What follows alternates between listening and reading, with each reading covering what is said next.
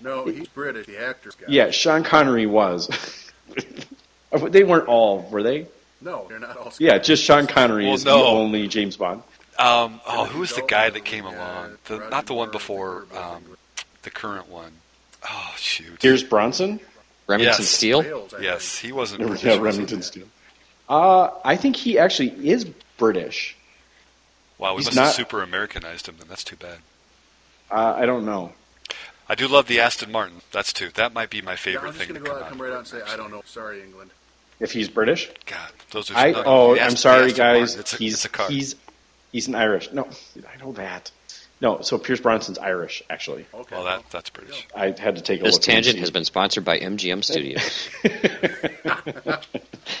Go see the new James Bond movie.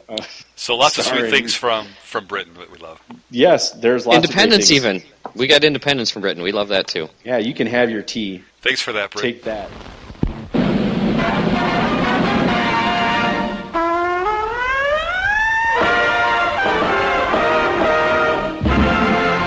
Snafu. Situation normal. All fouled up.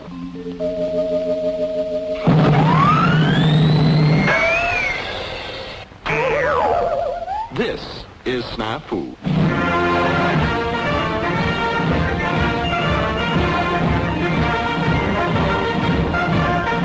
Hey, welcome to another episode of Snafu. With me tonight is Jeff. Howdy. Pat. Evening, Governor. And Dale. Hey, guys. Hey, we're going to talk about the British tonight, as well as a couple other updates and kind of housekeeping stuff. So why don't we get through our hobby stuff? To be clear, that's the British Army. We're not going to talk about the British specifically. Yeah, we're not going to get into all the stupid stereotypes and puns that you can do with that. That's probably not very appropriate. No, we'll for our probably show. do a little bit of that.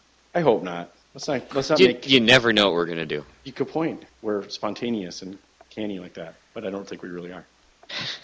All Carry right. on. So yes, Dale, have you been working on anything? Yeah, just a little bit.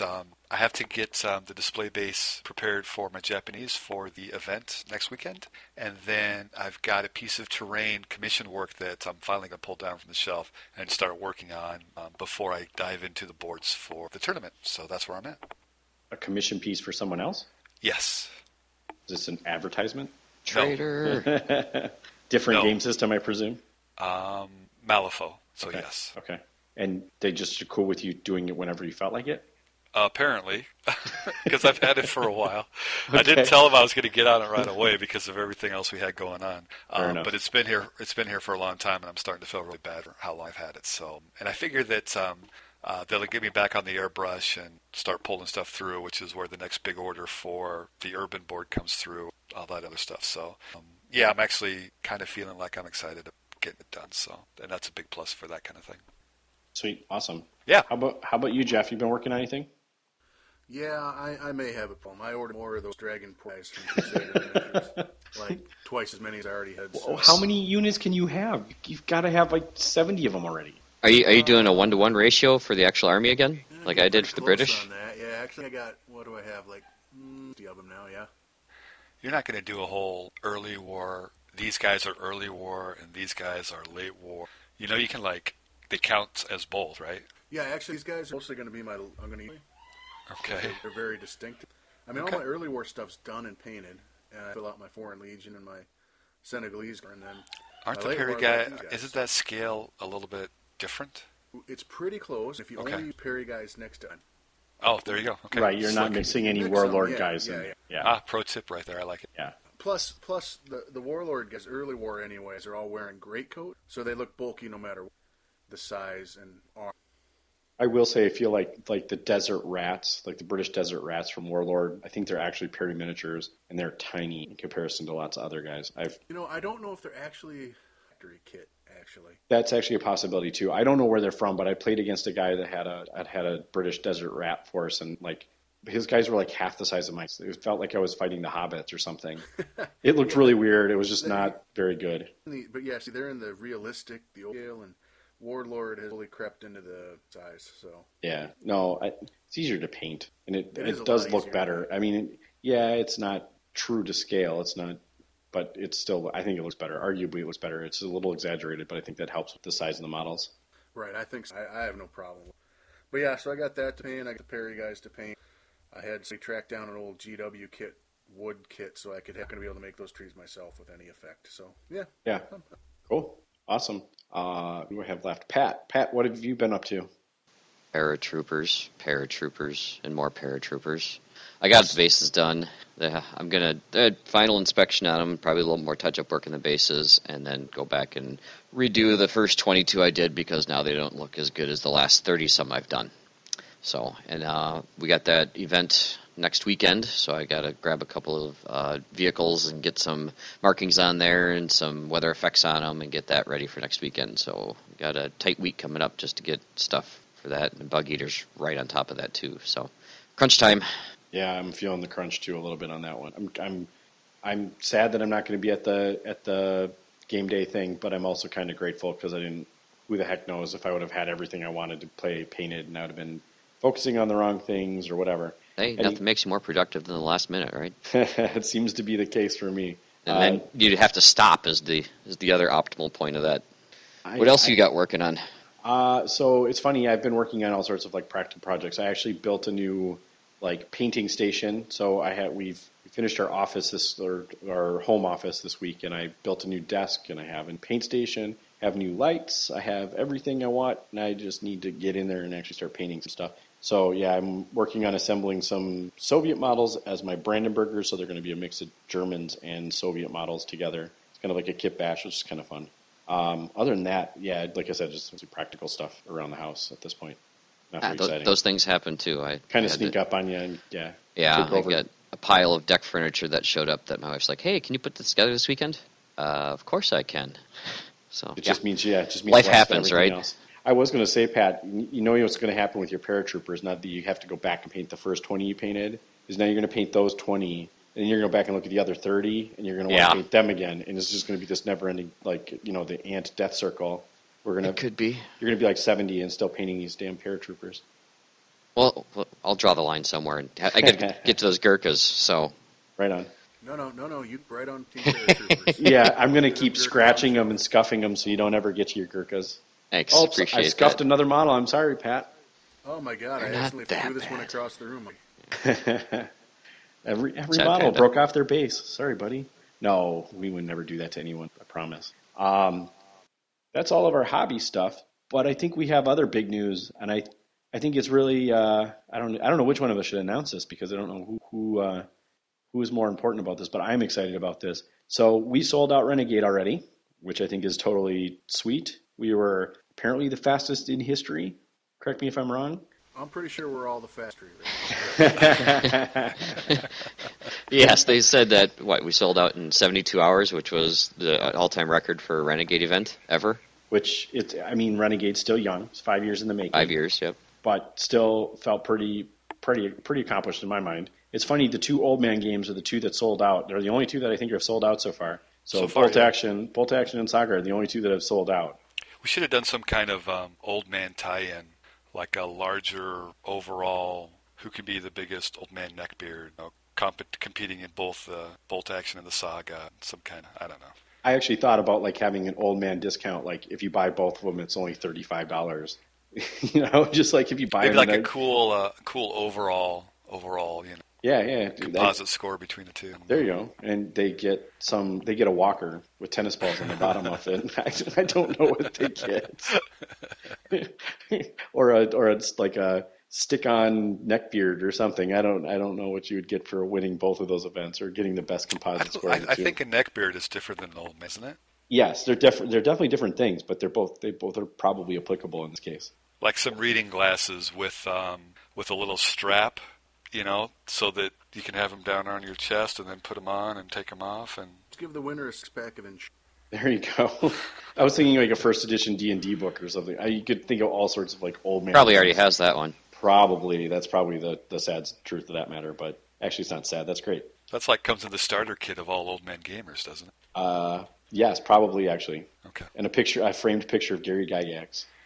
But we don't have any of those kind of arrangements anyways, so. No, but still, it's pretty cool that I think the two best games in the whole place. I'm subjective, obviously, but all the other games, there's a lot of other good games there. Don't get me wrong, I think we also have the lowest amount of space. Yeah, which so that would is lead one us of the to selling factors. out rather Yeah, early. we're not a 96 person Warhammer 40K tournament, which is No. which is impressive in itself. Like the fact that they're going to probably, I think they sold out last year. I don't think they had almost 100 people last year, but I do think they had quite a few last year. I think they're pulling Games Workshop's pulling out a new edition there, so Yeah, I think that a lot of first people are tournament holding out. after that new edition can be scary. Yeah, totally. I think these guys have a lot of support as far as like 40K goes and stuff like that. So I think they'll be fine with it. And at some point, we'll probably have them on the show just to talk about what their goal is with this, because I think it's kind of it's unique, like new. I don't know if it's super unique. They just want to start something in the Twin Cities area that's not really been here before. So 20 spaces sold out. Is that going to be where it ends, or? Oh, it's a good question there, Dale. So I'm hoping it's not. We're in the planning stage, and we're trying to figure out what we can do next. We're hoping that we might be able to open up to more people. So our request of anyone that hasn't signed up and that wants to sign up, I think our first and foremost is that we'd like you to get your name on the waiting list.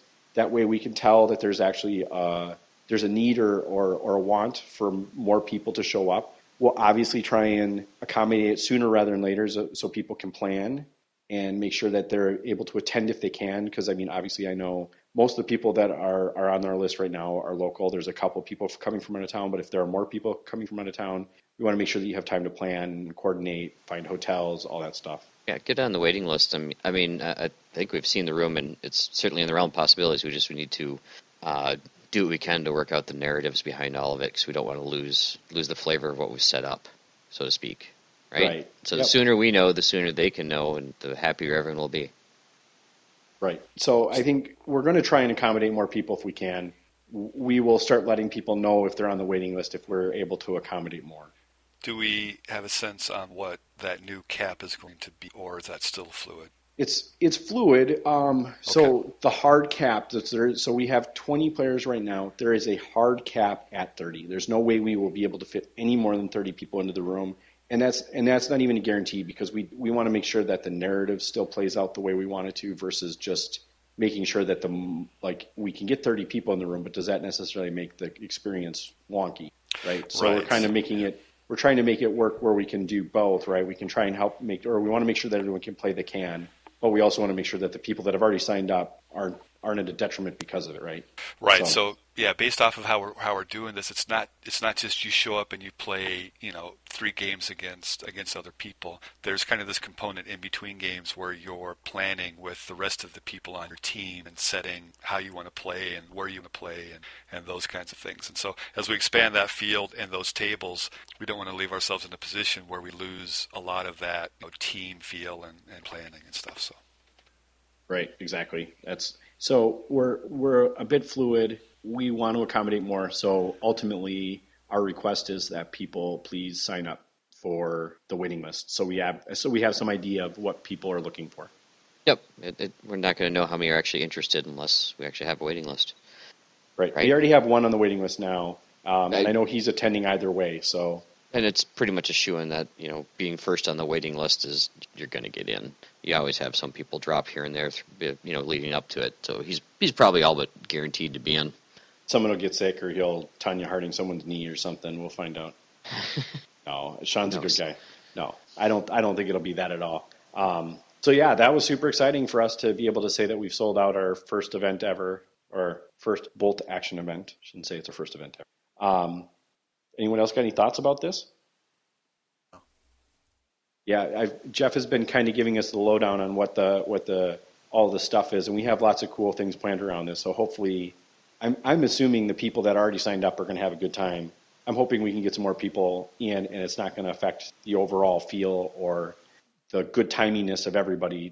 So hopefully we'll be able to make it work. Yeah, Jeff's got an awesome core concept behind everything, and it's I think we can make it work and for sure get a couple more tables in. But we'll see if there's that need, right?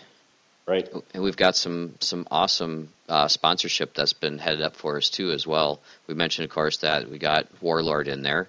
I think since last time we've had a company that Dale kind of led me to called Zolk. Is that right? Like Folk with an X. They're out of Canada, and they've got some pretty good terrain, and they're really starting to develop their bolt action line of terrain. So I would say they're a major supporter at this point. We have a relatively local store, local being Wisconsin. Noble Knights Game has sent some stuff in. We've got Dice of War, which is in Australia, and I really like these. They got their ammo tins and their little symbol dice, so they're sending us stuff. And we've also got Osprey Games, or Osprey Publishing, said they're going to send us some books or something or another. I'm waiting to see what happens with that. But so those guys are all leaning their names for sponsorship in our event. And then we got another big one, another local. The Source Comic and Games is putting in some pretty good gift certificates and merchandise towards us. So they'll be like our third major sponsor as far as if you give them dollar values. We got Warlord, Zolk, and the Source will be our top three as far as prize support and sponsorship. So that's really cool. And that Source one just came in through today, just before we started recording, actually. So Patrick, thanks. Oh, that's Pat Brindleson, huh? Yep. Sweet, awesome. Yeah, good guy. Yeah, that's if you're in the Twin Cities area and you're not familiar with Source, you maybe haven't been living in Minneapolis for very long, but they do actually have bolt action there, and I know that they've expanded their range considerably. I haven't been back since they said they've expanded, but my understanding was that they were expanding quite a bit of what they had already. Yeah. Also, if I ever need any specific paint, especially like the model color lines and things like that, that's usually where I have to go to pick up my paint. So they literally have every kind of paint in mass quantity. It's amazing. It's an amazing store for everything that you possibly. Yeah, they have the whole line of model color and many of them. So it's really easy to find. They got a lot of good sculpting tools. They got a whole line of like epoxy, 2-part epoxies and stuff like that. So, yeah, they got a lot of good stuff. Plus, there's bolt action now, too, so, yeah. And actually, the funny thing is and this is a weird little plug because this is something that I don't so 15 years ago, I bought my first hard case. And it wasn't a GW case, it was a Source case. And they sourced their own hard case with their own foam inside it. And then, like, 2 years after I bought it, it disappeared. Or it would be super sporadic as to when you could find it. And it was like the same size as a GW case, but it was like $30. It was dirt cheap, and it was great. And I just noticed last time I was there that they're actually selling them again. So it's an amazingly good deal if you're looking for a hard case. It's just a weird little thing that I found there that's actually really good. I don't know if it's still $30. I have no idea what they're charging now. It still was better than the GW cases that $60 or something. They were like half the price. It was insane. Well, that's awesome though, Pat. I'm super excited to hear that. That's rocking that we're gonna get a lot of prize support for all of these players in some sense. Yeah, we're gonna have to figure out a way to distribute all of this swag. Yeah, I've already got some ideas as far as how we're gonna do some of this stuff. I think we'll talk about it some more because I think make sure you got trunk space for all the crap we're gonna give away. That's a lot. It'd be kind of a shame if we only had 20 people to give it to. Of course, those 20 people are probably pretty happy. Yeah, no doubt. I think they would be super psyched about that. But yeah, Pat, you're doing a lot of work there. That's awesome. So well done. It's a lot of the groundwork is great. Let's see how much I'm just, of it. Just trying to pull my weight, guys. That's all. Well, you're doing more than I am. Let's put it that way. Well, we wouldn't be having the tournament if it wasn't for you. Let's put it that way. Whatever. Yeah, whatever. Yeah, we're all doing great. So anyway, that's the big update. We got another huge prize support package. So I think it's going good. I think Rick and I, were you there too, Jeff, when we were talking about the Toys for Tots and how we were thinking about working that in? Do we want to go there? We still ironing that part out. I mean, I'm willing to talk about that a little bit because I think we've always alluded to we're going to talk about it. So maybe this is the episode we talk about it. No, that's fine. I think we can talk about it. So, I mean, to Dale's question earlier about prize support, I think we are planning on doing awards for all of the winning side and, overall and veteran for both sides and players' choice votes and sportsmen, right? So those will be awards. Like any other event, you'll get some kind of token or plaque or trophy, whatever we've come up with. We haven't come up with a finalized what are those people going to get kind of thing. But to encourage I'm still pushing fruit baskets there. Just sure, whatever you want. Yeah. Like Ham of the Month Club. I don't really care. Those are great, and I think those are important prizes to give out in a sense that that's your sense of accomplishment and your award. But I think to encourage and to reward those that bring Toys for Tots, we are thinking that like a lot of the stuff that Pat is gathering right now and some of our other stuff will probably be more around a raffle based on, people bringing toys. We'll be giving out our toys essentially, right? Our toys based on kind of that. We'll do a raffle based on if you bring a toy, we'll put your name in a raffle and we'll pull something out and be like, hey, you know what, dude, you just won yourself this, whatever this thing is that we've gotten from Zolk. So I think we'll give them additional names in the bucket, so to speak. I think we still want everyone to have a fair base chance. Oh, absolutely. Yeah. Right. And then if you bring a toy or more in that, then that, can kind of exponentially get you more chances to, like Rick said, win our toys that we brought. So. Right. I think it's just, in a sense, that's to encourage the charity event. It's not set in stone. Don't hold us to it all. Right. Like, I mean, there might be some other prizes that we have available. Like Pat said, we've gotten a lot of prize support already, and we're still 6 months away. We haven't even tapped into the Renegade sources for some of this stuff too. So I still got some trees to shake too. Right. Yeah. I feel like I actually have a couple of trees I'm supposed to shake, but I'm shaking those trees for other reasons right now. So I haven't started shaking any of those trees. So. And we don't want this to be like a competition where our tournament wants to get more toys than any other's tournament. But we do want to make sure that we represent well and follow through the Renegade being an open overall, kind of charity to Toys for Tots. So I think we just want to tie in there. So I was going to say I think Renegade would disagree with you, but I don't I don't think they're necessarily keeping it as an open competition between all the events to see who can gather the most stuff. I mean, because like I just said earlier, there's a freaking 100-person 40K tournament. I don't know how frugal those guys are, but if they don't come up with more stuff than us, they're going to be sad. I'm sorry. Right. I'll rub it in their freaking faces. I think most 40K players are sad. Well, no, come on. We're all gamers together. Okay, fair enough. Fair enough. Pat, you nice. All they right. roll D6s just like we do. Yeah, but we're not trying to turn this into something that everybody has to feel super obligated to do a huge thing or anything like that. We're just... Yeah, it's part of what it is, and we're all naturally generous. So I think it's going to be kind of a cool. We want it to be a cool, fun thing that we end up helping folks. Right. Well, and again, it has no in-game effect. There's no give us a toy, we'll give you a reroll, and no crazy stuff. We're talking. We have toys, you have toys. Great, give us your toys. We'll raffle off our toys. Right. Yeah, I like it. It's essentially what we're doing. I would love to see lots and lots of children get toys this Christmas. That's really my goal out of this. So encouraging people to give we shouldn't have to encourage people to give, but quite honestly, it's the best incentive to get toys for kids. And for the record, Rick, you're not eligible to win any of our toys. Damn. All right. I know. I guess I'll just have to buy my own toys. There's going to be some pretty sweet stuff there. So yeah. And we're also going to try and do the raffle part throughout the day, so we're not having to wait till the very end of the tournament and mush it all into there. Yes, sir. That is a very key component to that we probably haven't mentioned is that we're going to have lots of toys, but we're going to be giving them away during the day, so we don't have to all be there until 9 o'clock at night. That's a key component to know. So I think that's all the stuff we have to update on that. Like I said, I think there are directions on the Renegade Open website, so it's renegadeopen.com. If you go to the Bolt Action section, I believe there's an email that you can email to get on the waiting list. You don't have to pay until you're like, hey, by the way, you made it in. Whatever. So just go on there and try and add your name if you could for us, please. All right. Should we take a short break and come back and we'll talk about the British? Yeah, works for me. Sure. All right. We will be back in a What General Weygand has called the Battle of France is over. The Battle of Britain is about to begin. Upon this battle depends the survival of Christian civilization. Upon it depends our own British life and the long continuity of our institutions and our empire. The whole fury and might of the enemy must very soon be turned on us. Hitler knows that he will have to break us in this island or lose the war.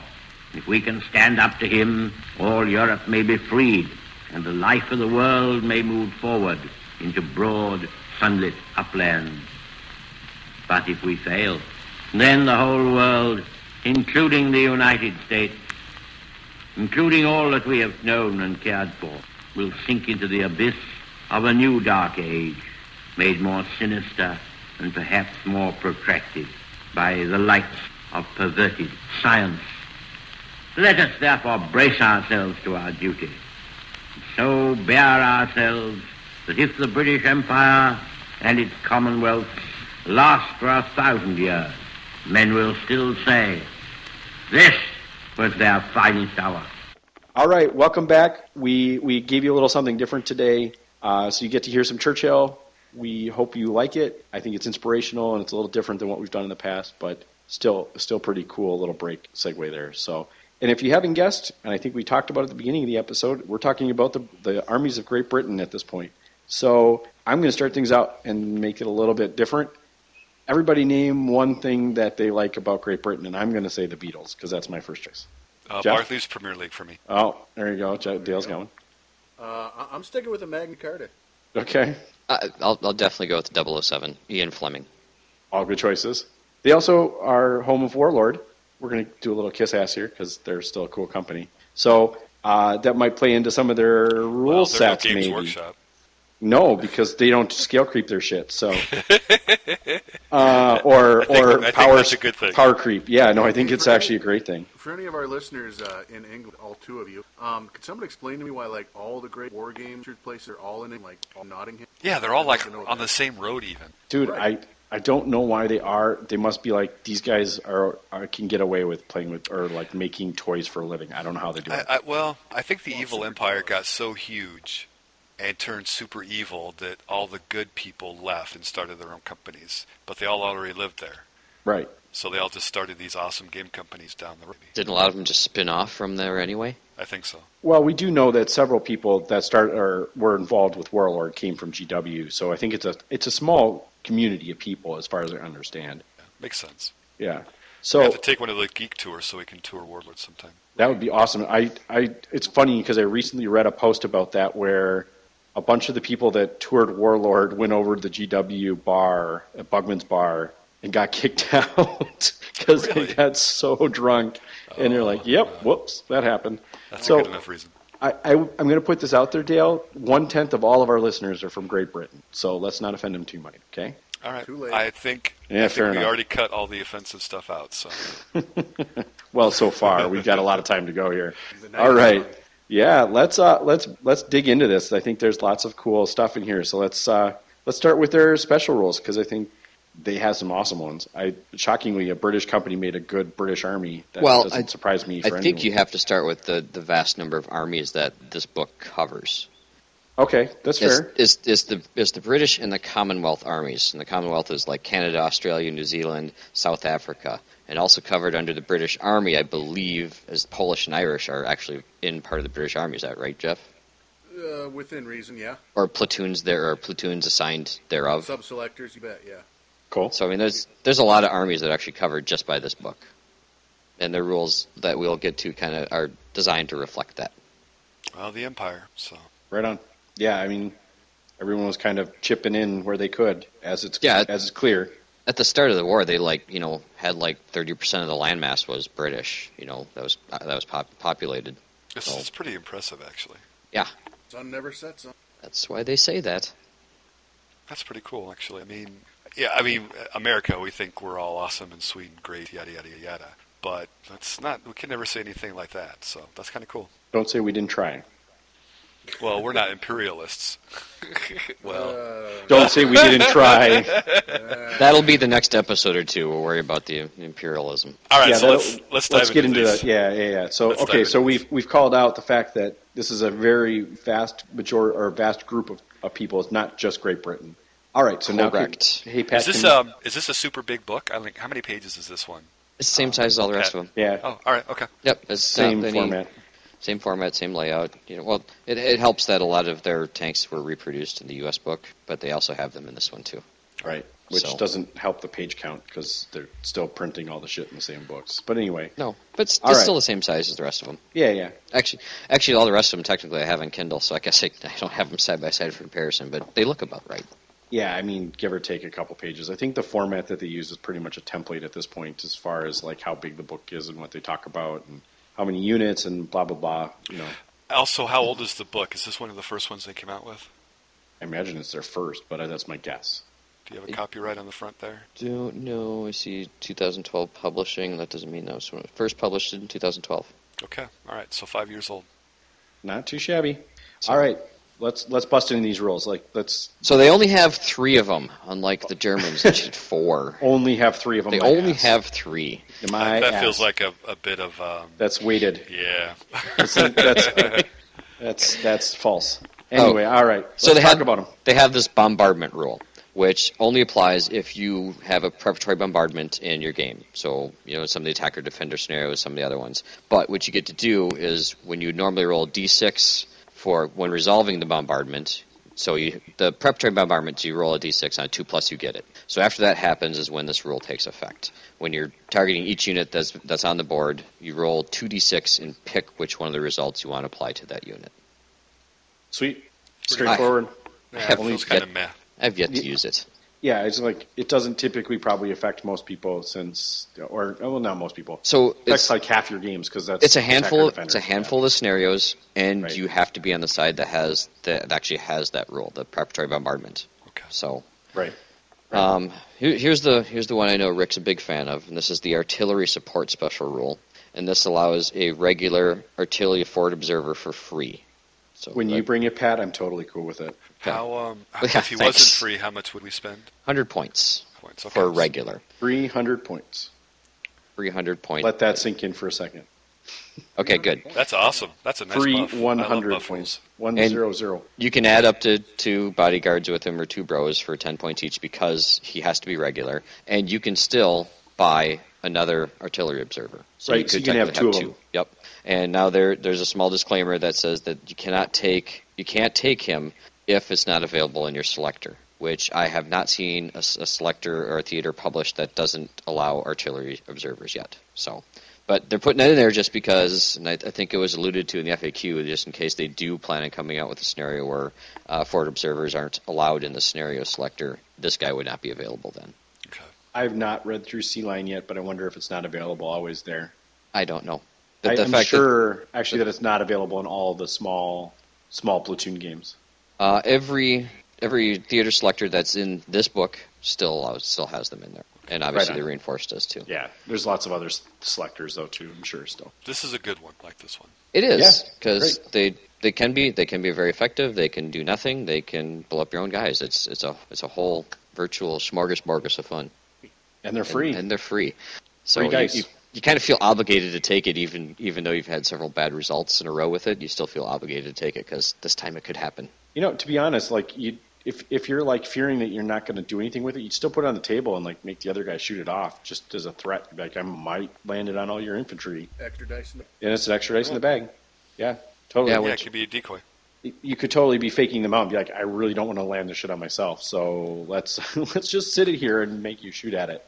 Waste someone else's orders. In all the games we've played against a British player, have they ever not used it? No. You're always going to use it. Yeah, I've never seen someone not take it when they can. Yeah. Why would you? It's like it's any other. That's like you not using the Banzai rule with Japanese. I'm just not going to use this national rule. It's dumb. That doesn't happen. That doesn't make sense. Banzai doesn't hurt me. Same way that landing an artillery strike would. Good point. Fair point. Is landing your own artillery on your own head is when you do land an artillery strike, you do get some very hateful glares. Some people feel really, really ripped off by that. Or when you miss and actually still kill 2 tanks in a unit. Yes, that's a thing too. Yeah. Listen to episode 5. There you go. You can index that one. Okay. Well, I think that's an awesome rule. I don't know if there's anything else we have to say about that one other than if you're playing British, buy yourself an observer. Take it. Why would you not? 10 points, send a bro with them just in case someone tries to get a pot shot early. Sometimes it's a turn or two to get in position you want to, but yeah, for 10 points in order dice, not too bad. Plus, he's also one of those, he's like the same officer rule, so has whatever gun he's modeled with. So if you want to sneak in an SMG and get a little cheesy or whatever, you can free yourself 3 points for getting an SMG on him. I think the British call that cheeky. Cheeky. Sorry. Well, we did promise to offend, so. I'll try even more here as we go. Okay. All right. So, go ahead. All right. No, you. Their third and final special rule. This isn't one rule. This is the national characteristic. So this is what they did to try to kind of encompass the flavor of the different armies that fall under this book. So they actually have, you can choose one of these 5 special rules they have, and I'm just going to list them quickly, and then we'll go into so they have what? How many is that? That's 8 special rules then. 7. But you can only pick one of these 5. Right. Up and Atom, Blood Curdling Charge, Tough as Boots, Rapid Fire, and Vengeance. So of those 5, you get to apply one. When you say that they try to encompass the Empire or the Commonwealth, are you limited to what you can choose based off of what you put onto the table, or can you just pick whichever one is going to fit the scenario? Depends what kind of game you are, I guess, but you can do it for historical flavor's sake. But they actually spelled out in here that they didn't want to, so they don't want to allocate a role to each nationality, mostly because we couldn't bear to argue over who is the toughest Australians, or who is the toughest fighters, Australians or Canadians, or who was most disciplined, British or Indians. So they kind of, yeah, exactly. So it is 8 special rules then. Okay. Yeah, exactly. But you only get to use one of these. So I have a couple personal favorites. You guys all know how much I really enjoy the Rapid Fire. Yeah, especially when you're putting a giant-ass unit in a church. It's fun.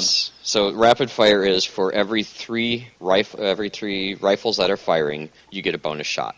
So if you have 9 rifles firing, you're going to get to fire 12 shots. And those 3 bonus shots can be taken from anywhere within that unit. So if you have like half the units at long range and the half's at regular range, you can have those 3 bonus shots taken from the guys that are at the shorter range.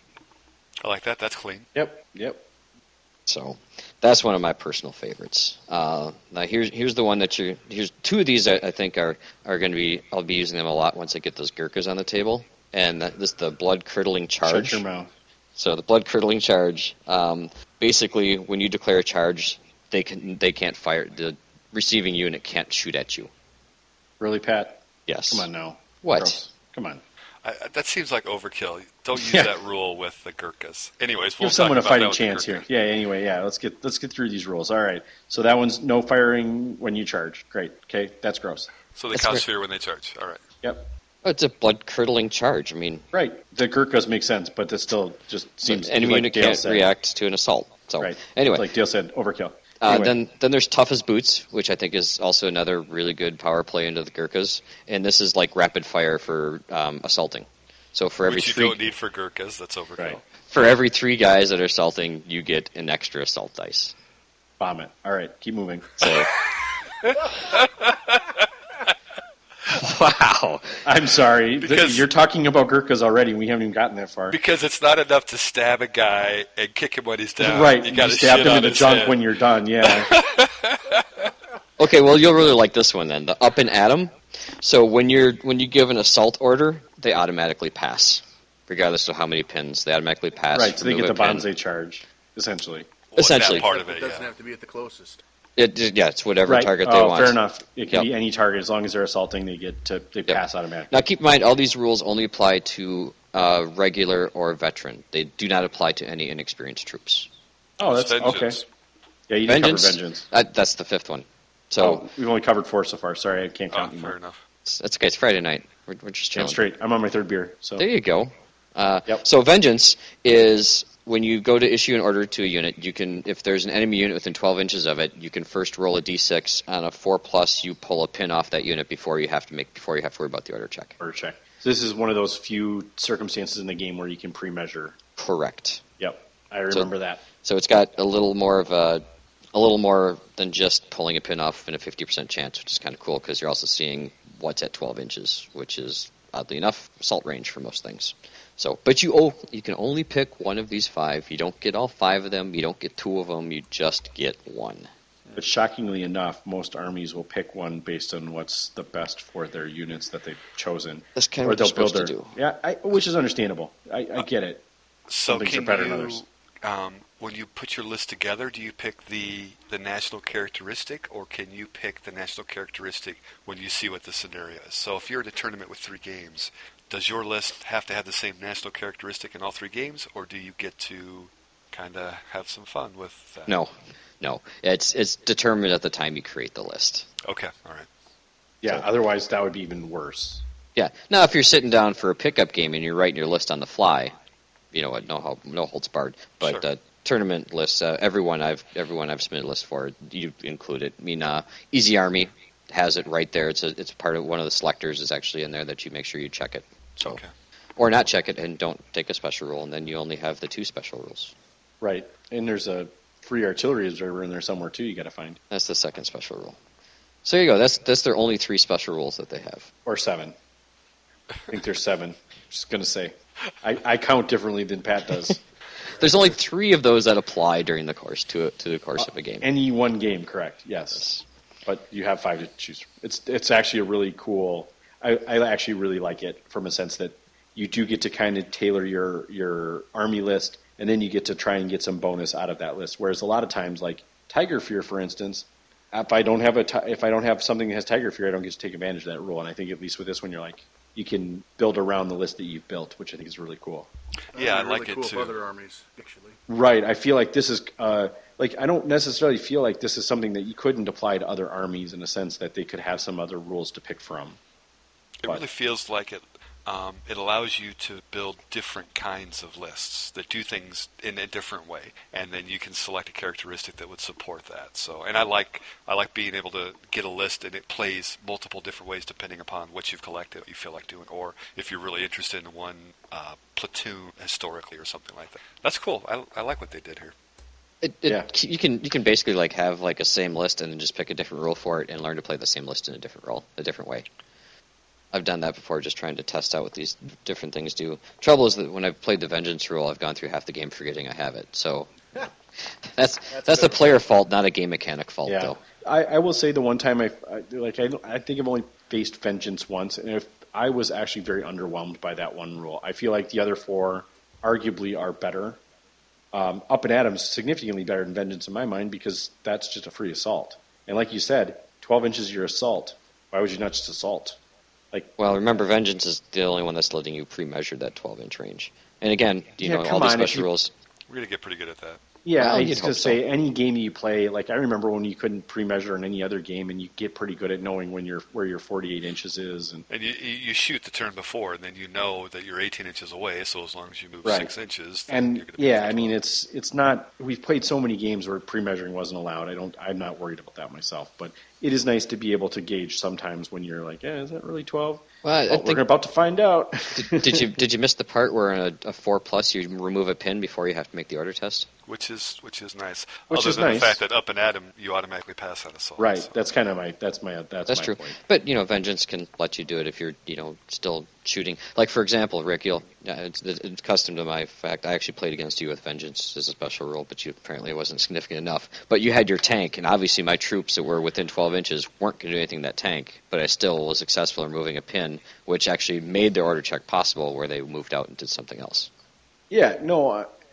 I guess I'm not remembering that game quite as well as one of the games I played in the last. It was the one where you had to borrow my Sherman and I had to blow it up. Oh, yeah. Fair enough. I remember that one a little bit.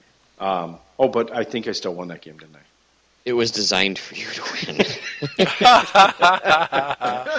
That's your excuse. I won that one too. It was totally designed for us to win. So no. It was a hard-fought battle that Pat sat back and decided to kill my really fast tank and didn't come at my objectives quite hard enough, fast enough.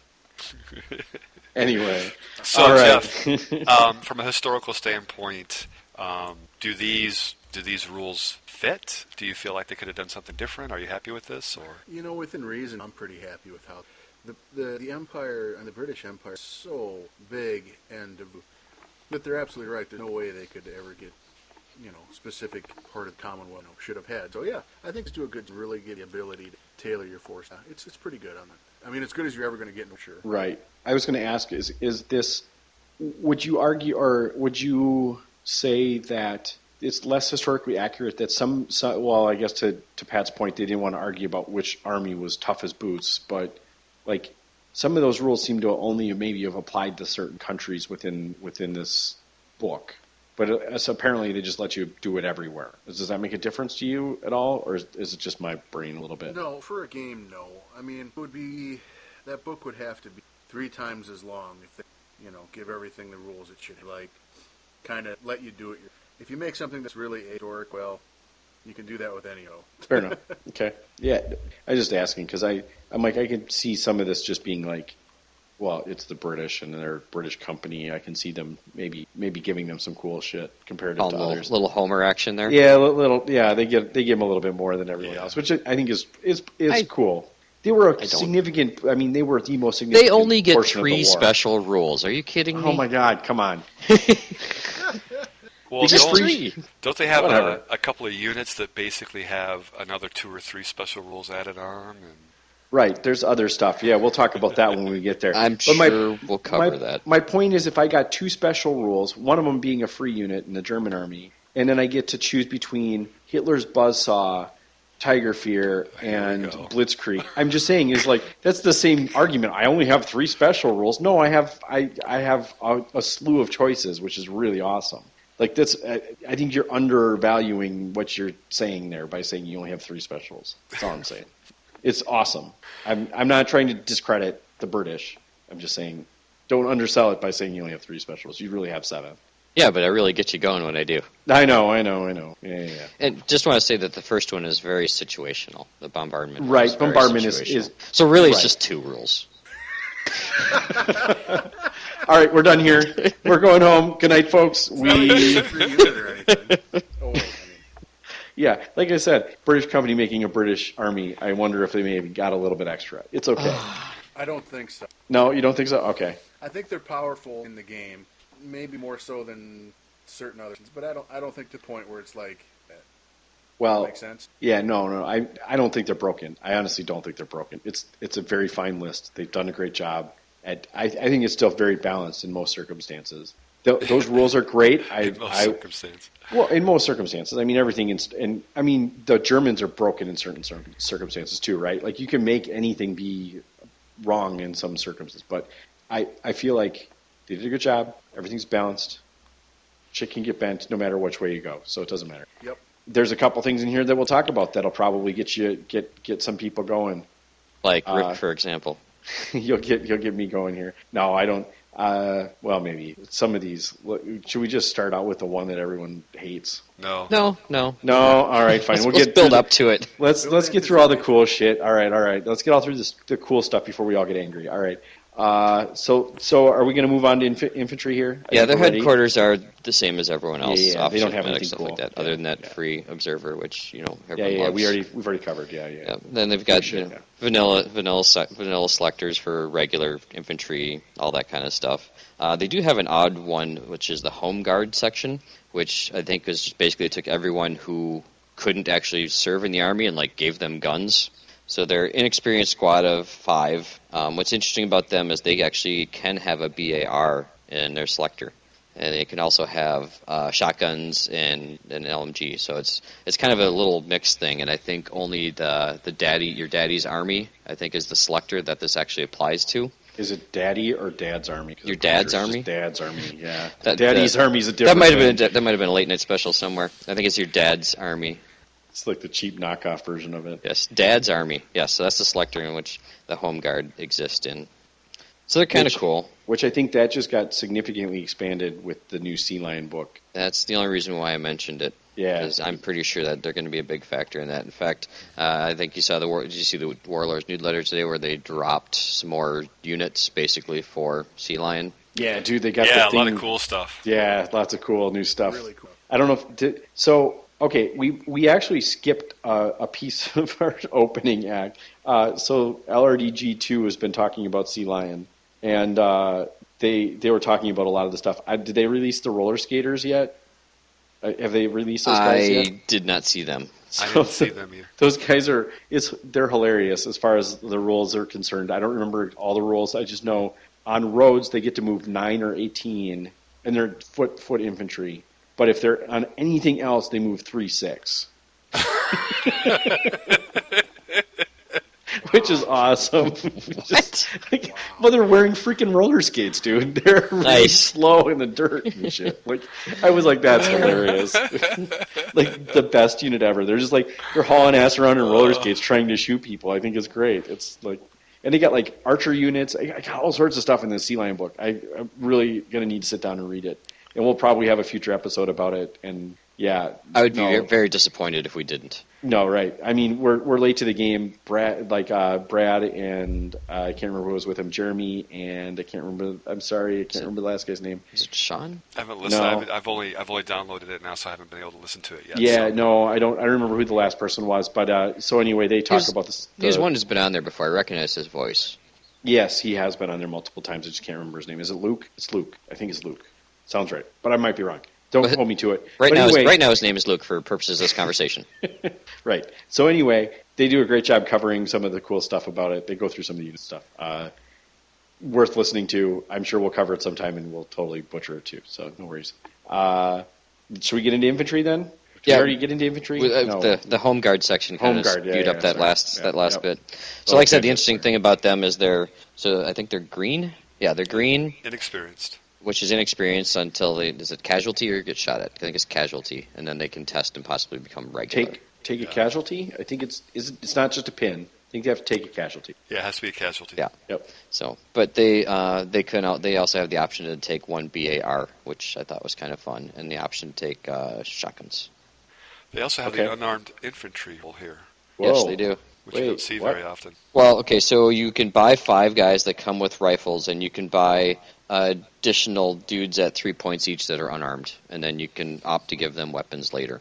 Are they prison conscripts like the Russians? They're just the people like the too young or too old to actually have been in the army. They're literally meat shields. Gross. Okay. Yeah, their only value is as casualties, which is that makes me dire. Yeah. Well, that's why you spend 2 points and give them a rifle. Yep. Damn straight or you do. A pistol or something. Yeah. Like, there's one thing about, like, prisoners, but even the prisoners, like, they're not prisoners. Well, right, no, I'm just saying in the Russian side, like, they were prisoners. I mean, that doesn't make it better because they may not have actually been prisoners for a good reason. They were local defense volunteers that were assembled for men too old or otherwise exempt from military service. So they're not prisoners. Hey, sorry, man, we don't have a gun for you. Can you run forward anyway? They're defending their homes. Yeah, fair enough. I guess you might do things differently. It's the home guard. They're not sending them out into Germany to go and kill Hitler. Fair enough. That's maybe the difference between the Soviets and the Brits. All right. Getting you prepared, maybe. Just, all right, fair enough. Yeah, all right. Defense, so grab your golf club just in case they come over your ranch fence and swing at them with it. Right. Well, again, Sea Lion has what are they? A cricket team. You can have a cricket team. They all got cricket bats and shit. See? Yeah, something like that. Or you figure if anything happened and we had to go, there's no way they'd give us guns because we'd end up just shooting each other. So or shooting yourself in an accident. Yeah, exactly. Yeah. It's more dangerous to give us weapons than, Maybe. I mean, I think we all have a fairly healthy fear of guns. I'm just pointing that out. I think we wouldn't point it at ourselves or others if we didn't have to. But that's okay. All right. That's discussion for another day. Yep. And they've also got, they're veterans, so they have all levels, inexperienced, regular veteran. I believe almost every squad can at least take an LMG. Late war, the veterans can actually get 2 LMGs in their squad, and their submachine guns, I think the most they ever get is with the NCO, like 4. Is this just like their general infantry selector or yep. selection? Okay. Just their general infantry. So it's the late war that they actually be able to get more, and they get more. They get 2 LMGs in the veteran squad, and then I think they can have like 4 or 5 submachine guns is kind of where they max out for SMGs. Which seems more than a lot of other, I mean, not Soviets, of course, but other armies don't necessarily get as many SMGs at that point level, as far as I understand, but maybe I'm wrong. Veteran late wars wouldn't have 4 SMGs in a squad? I don't know. I'm questioning. And they also all 10-man squads, by the way. Okay. They all cap at 10. So the Brits are almost always 10. Okay. Yep. Anyone can correct me if I'm wrong, but I haven't seen one that doesn't. The SAS cap at 8. Okay. You have some that are less, but you don't have some that are more. There's no 12-man squads. Okay. So far, still pretty generic and run of them. Yep. And then they've got paratroopers or English Fallschirmjägers, which are veterans and stubborn. Did you just say English Fallschirmjägers? Yes, I did. I'm like, wait a minute. I'm like, no, they didn't. No, that doesn't work. That's opposite of what I've ever heard. And Jeff just rolled his eyes at you. I could feel his eyes rolling. So by Army standards, there are paratroopers that were British. and they have similar rules to what the Fallschirmjäger have. Is that what you were getting at? Yes, that's what I'm getting at. Okay, We also last episode we had also called the Fallschirmjäger German paratroopers. Well, which is still true. Paratroopers are. That's like calling a ski squad. Like they still are using parachutes to fall out of the sky. Paratroopers can have bicycles. How does that work? Welk bikes. So they look like scooters. Yep, they're little battery-powered bikes. Oh. Like the little razors that the kids are running around on now? Yes. I can just see a bunch of British guys rolling around on a scooter and razors. Hey, man, when you got to travel a certain distance, you want to arrive to the... Yeah, no. I'm waiting for the Americans to get on segways then. Well, hopefully not in bolt action. Conflict 47 right. action. That's late, much later game. But these guys are stubborn. I don't think that Yes. the German paratroopers get stubborn. So Late war they do. okay. Yeah, I think they do. And then these guys get it from the word go, and they're veterans. Right, so they start as... Now, Pat, do they have a separate entry for the Polish in the book? Because I know it's not Easy Army. No, they don't have anything separating out the different nations in here. They didn't want to say which was better or worse, I guess. Well, I mean, they'd have the same rules. They're equipped with the same British paratroopers, but you could Polish and parachute. Probably have different gear, outfits, No, uniforms? they literally, the only thing that's different is the color of the... Okay. Yeah, and the same thing for like Canadian forces too. Sure. Is just the uniform variations. Right. Well, I suppose They're after all Dunkirk, outfitted. all the Polish that are there being outfitted from the same place. So Well, actually, after the fall of Poland, started getting because yeah. lost a lot. There was actually a side note in your history here. There's in equipping Allied forces. Mid to late war, the French got American equipment and the Polish British equipment. Cool. And to go back to the German book for a second, the Fallschirmjäger, even early war, are stubborn. Okay, see. Oh, And they're veteran as well, so they're kind of the equivalent in both circumstances. okay. Are they both 14 points each? I imagine. I don't know. I'm not going to do the math. 13 here. points veteran, 1 point stubborn usually is. Yeah, that sounds about right. Yes, they are. That is actually correct. So, and then they've got commandos, which is another special forces, the Green Berets. So these are all veterans. They are tough fighters. They have behind enemy lines. So when outflanking, they ignore the -1 modifier. They can have light machine gun, but that light machine gun can be upgraded to a Vickers K, which means it gets an extra dice. For 5 points, it borrows the Hitler's buzzsaw. So it's got 5 dice LMG. For 25 points, you can have it in there. And I think they can have like 4 SMGs in there.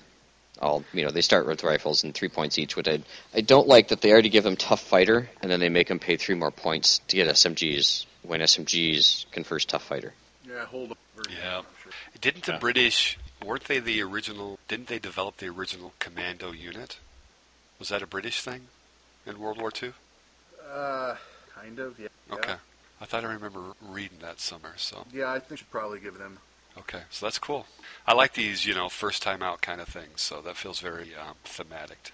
Plus these minis look sweet. It's nice to have just some color variation between all the tans and actually get some green and some nice the nice maroon from the paratroopers. And then, do we want to do the first unit everybody hates, which would be the Chindits? No. What about the SAS? SAS. Okay, we can go through them. SAS, so they are Special Air Services. They are also all veterans. And, oops, didn't mean to close that one. I'm sorry, computer technical difficulties. So they're fanatics, and this is the only fanatic selection in the British Army. They are all equipped with pistols, which means they have assault. They're all veteran. They max at 8, and they can upgrade to have 2 Vickers Ks in their unit for 50 points. They also get behind enemy lines. They also have behind enemy lines. Yep. So they're fanatic, which I think they actually dare to something. I forget exactly what they call it. Who dares win? Yes, thank you. Now, out of curiosity, Pat, do you ever actually take the Vickers K? Like every time I can, yes. To basics, you're willing to pay 5 points for every. So essentially, for a German machine gun. Yes. All right. Okay. So these are like beefed up commandos. Yes, they are. These you will ever. When I put them like really super uber badass. Okay. Oh, they're pretty good. Yeah, 15 points a guy, 18 points a guy. Well, that's pretty pricey right there. So yeah. Wow. So do they have? What else do they have in there? Behind enemy line, 2 dares, so they're fanatics, which is what usually a 3 point. Yeah. Pistol, which gives assault. Both pistol and assault are a point. So veteran, that's... Yeah, fanatic tough fighter. Yeah. Oh, they all come with pistols and rifles. Yes. That's kind of cool that they all get pistols. Yeah, Yes. Now, well, they're fanatic. They're not, So they get assault, which gives them tough fighter, and they have fanatic. Yep. That's pretty good. That's a pretty good little combo there. You can give them submachine guns if you really want to, for 2 points a model, which is 1 point less than everyone else. They're paying a lot already. And you're already paying a point for the pistol and assault. Right. No, I'm just saying is like if you really want the extra shots, you still are getting a discount on the. Yeah, and I think when they essentially paid for the pistol, you're upgrading to a submachine gun instead of a pistol. That's all I see there. Right, and I think as they go through and revamp books in the future, that I think if something is already a tough fighter, it'll be a 2 point upgrade to an SMG instead of a 3 point upgrade to an SMG. Sure, I could see that. That'd be nice. Could see that coming. So I actually fielded a unit 8 of these with 2 Vickers Ks at the team tournament at Adepticon, and they didn't take a casualty the entire tournament. Good result. Yes, considering the unit was 182 points or something like that to put on the table. Ouch. I'm shocked that somebody didn't just try and blow them off the table when you're playing that low level. They're outflanking, and every time they came in, they had a fair. big juicy target come tearing through, and they did just fine. Cool. So I'm a big fan of these guys. Yes, they're pricey, but they really have results. So cool. All right, so that's it, right? No more infantry. Yep, we're done. All right. Okay, moving on. If we ignore it, it doesn't exist. I tried that with Tiger Fear, but it didn't really happen. It got into the damn title of this show. Yes. So the first one they got is the Chindits, which is another veteran jungle fighter. They're 15 points each, come with a rifle. They also got behind enemy lines, and then they've got this little thing called fire and maneuver, which means they ignore the -1 to hit penalty for moving and firing, much like the Americans get for free, but this is basically a 2 point adder for them. They can also have a light machine gun, and so 2 SMGs can be in the unit as well, otherwise they're pretty much rifles. Well, either they're paying 2 points for fire and maneuver and they're getting behind enemy lines for free, or they're paying for behind enemy lines and they get fire and maneuver. Something in there, because they're 2 points over just the stock cost of a veteran. Or they're paying 1 point for each. Or they're paying 1 each. Which is pretty darn good. When you take those, it's not like either one of those rules is like super good by themselves, but actually being able to come on and not taking any penalties right away is pretty damn good. Mm-hmm. Like it's a good combo together. I like it. I don't think it's overpowered by any stretch of the imagination. I actually am not super familiar with them, so I don't know exactly if it's flavorful or not. But I'll try and get some painted up. Well, this doesn't mean I know what they were historically. Oh, okay. Jungle fighters. So they were basically, weren't they like in Burma and that area? Does that sound right? Over in Asia, is that right? Yeah. Okay, all right. Interesting. So they were just good jungle fighters. Yeah, the flavor text behind them actually calls them out as jungle survivors and were able to penetrate behind lines and did hit and fade tactics, which is kind of where they get the fire maneuver from. I'm just going to kick in again. This is a really interesting... Right, I'm not familiar with this very well. So right, like for us, Pacific Theater involving the island hopping camp, like there's a whole section, Burma and the Japanese from getting right in Singapore and all the way through to huge section of the war in there. So we weren't involved. Right. So yeah, if the Americans weren't involved, we weren't told about it or taught about it. So all right, so this is where the Chindits were active then. Okay. Cool. So Burma, some of that area, cool. All right. So now we're done. Right, we're done. I think we've covered the Gurkhas very well in several different episodes. Yeah, we've talked about them before. Everyone talks about the Gurkhas. So, all right, the full rundown is that they're veterans. They're 14 points each. There can only be a total of 3 SMGs in a unit and an LMG. Well, that's a nice... They're not keeping it so they're super powered. Only 3 SMGs. But they're tough fighters. Right, so you don't even need the SMGs. So there's 4 points you don't have to spend. So so they're tough fighters. So you 13 veteran, 1 point tough fighter, and the most disgusting rule, which I have them, so I think they're fascinating. Until I run up against another Brit player who's running them, I find it very disgusting. So all of you guys just got the same alert, right? I did, yeah. That's mine going off too. Yeah. Yeah. Wow. Okay. Mine hasn't chimed off yet. God, jeez Louise. Well, they want you to know what's happening. So. Yeah, no, there's the Amber alert right now. Okay. Sorry, guys. I wish they would. There it is. There's mine. I wish they would save that for like children being kidnapped from car. Yeah, this is kind of where I want it, Pat or Jeff. Yeah, Jesus. Well, apparently that was just the warning about the scary blighter rule. Here comes the pain. Yeah, sorry. So let's start that over again. Wherever we were. So we were talking about how they limited the SMGs, so they were too overpowered. Right. But then someone pointed out that they were tough fighters, so it would be an inefficiency to actually get the SMGs. So yeah, and they actually have their SMGs only cost them 2 points each, whereas the commandos have to pay 3 points for them, even though both are tough fighters. So I don't understand that one. Yeah. Someone has a big boner for Gurkhas, that's why. Yep. Apparently they were hard asses in the war. Hey, they were. Nepalese people do their jobs. You kind of have to make them awesome because no one wants to. There's really good food in Nepal too. Oop. Holy cow! It's going off again. No, Jesus. that's my wife's phone. Sorry. Oh, okay. She's laughing at us right now. Oh my golly! All right. So all kinds of bells and whistles have been gone around the Gurkhas. That's actually a little ironic, isn't it? Kinda. Yeah, right? So what's the worst thing about these guys? Is they have the number of attacks coming at them in an assault. Right, so they have Scary Blighter. That's, I mean, really, ultimately, the thing that makes them so good is Scary Blighter. Yes. And I guess Tough Fighter with it. Tough Fighter just adds on, just piles on. Yeah. Yep. So for me, I think the rules are, well, I've already said what I think about the rules. I think that they're essentially, 14 points apiece? Yep. That's underpriced. Yeah, they're just underpriced. That's the thing that gets me. They're a fantastic value. Yes. I don't know what I would value. What's a standard veteran unit? 13 points. 13 points. So you're paying 1 point. Okay, so you're paying 1 point for Tough Fighter and Scary Blighter. Buy one get one free. Yeah, apparently, it's like the Walmart special on this one then because I think Scary Blighters are 2 or 3 point upgrade minimum. By itself. It doesn't apply all the time. If you're in a shoot battle, it only applies to a certain situation. Right, because you aren't going to run at the other guy.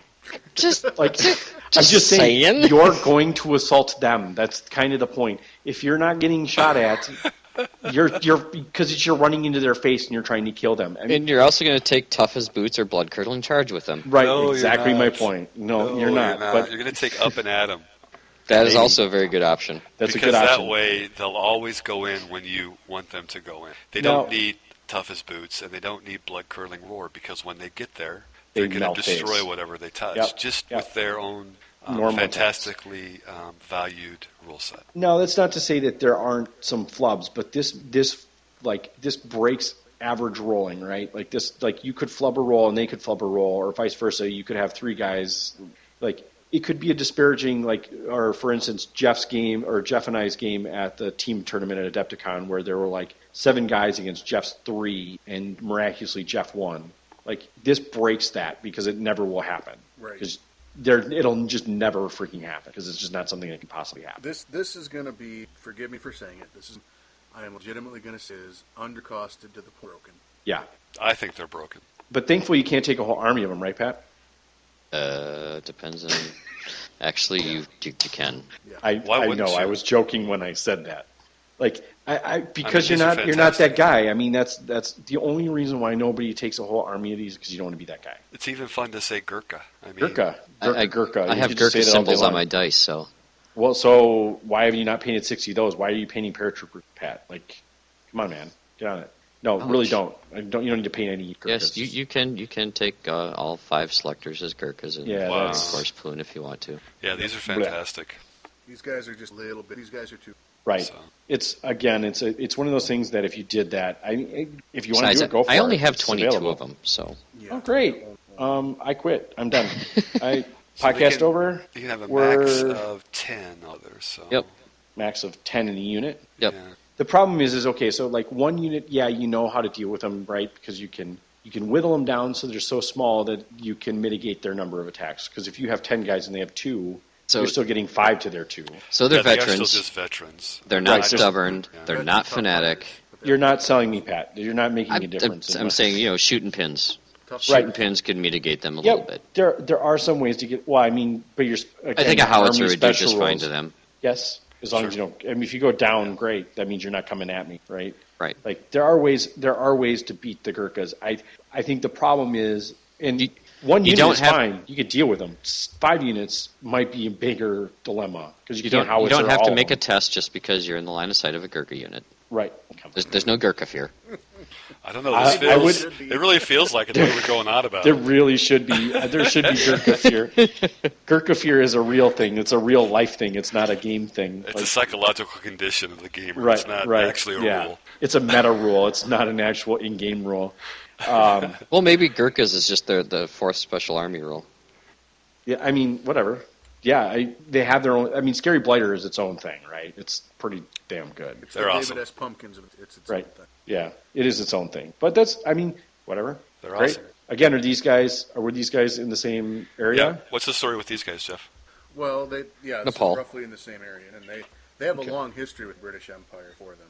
Okay. And yes, these guys have earned the reputation. Absolutely terrifying to fight. So they got that part right then. Yeah, it's an earned reputation. It's under cost. Right. That's my only beef with it, is that you're not paying much for it at all. All right. So what would an appropriate cost for these guys be, do you think? Same point as Fanatics. They need to add.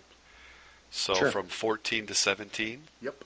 And That sounds about should there be a special limit on how many of these you can take, do you think? No. You're Okay. limited by point. All right. Yeah, that's a limiting factor in itself. I don't think you have to do both.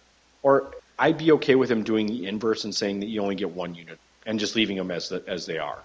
The great value that they are. So you want them to be a rare selection, is what I you're was going saying? to say the only Yeah, it's reason a I'm limit, against yeah. that, Rick, because you legitimately could want to build this, right? I mean, these Yeah. guys are super Right. Anyone that cool. wants to build a theme army around this because they know how good they are. But you're right though. No, it's historically accurate. You're right. Somebody could build a whole army around them. I mean, right? Yeah, they'd kick ass too. Apparently they were like so Well, good. you say They're you're better a than player everyone from else. that part of the world, and historical accurate army that might only have 1 unit. These guys, Right. I totally understand that. And there's lots of other armies like that too, where you're like, nah, you don't want to be able to make them all that. Whatever. Yeah, Makes sense. It's a trap unit because they're so fantastic that it would be hard not to have multiple units of these guys. And then how many times do you play with them and then you feel bad because your opponent's crying and You bring them a tissue and you take a shower afterwards. It's not a big deal. It's no big deal. I mean, Pat's got a point. Slam a couple mortars into this won't anything. So I think the problem is when you can get into multiple units. It just makes it harder for that to be an actual accomplishment because you They can don't usually shoot shift any one better thing. than anybody.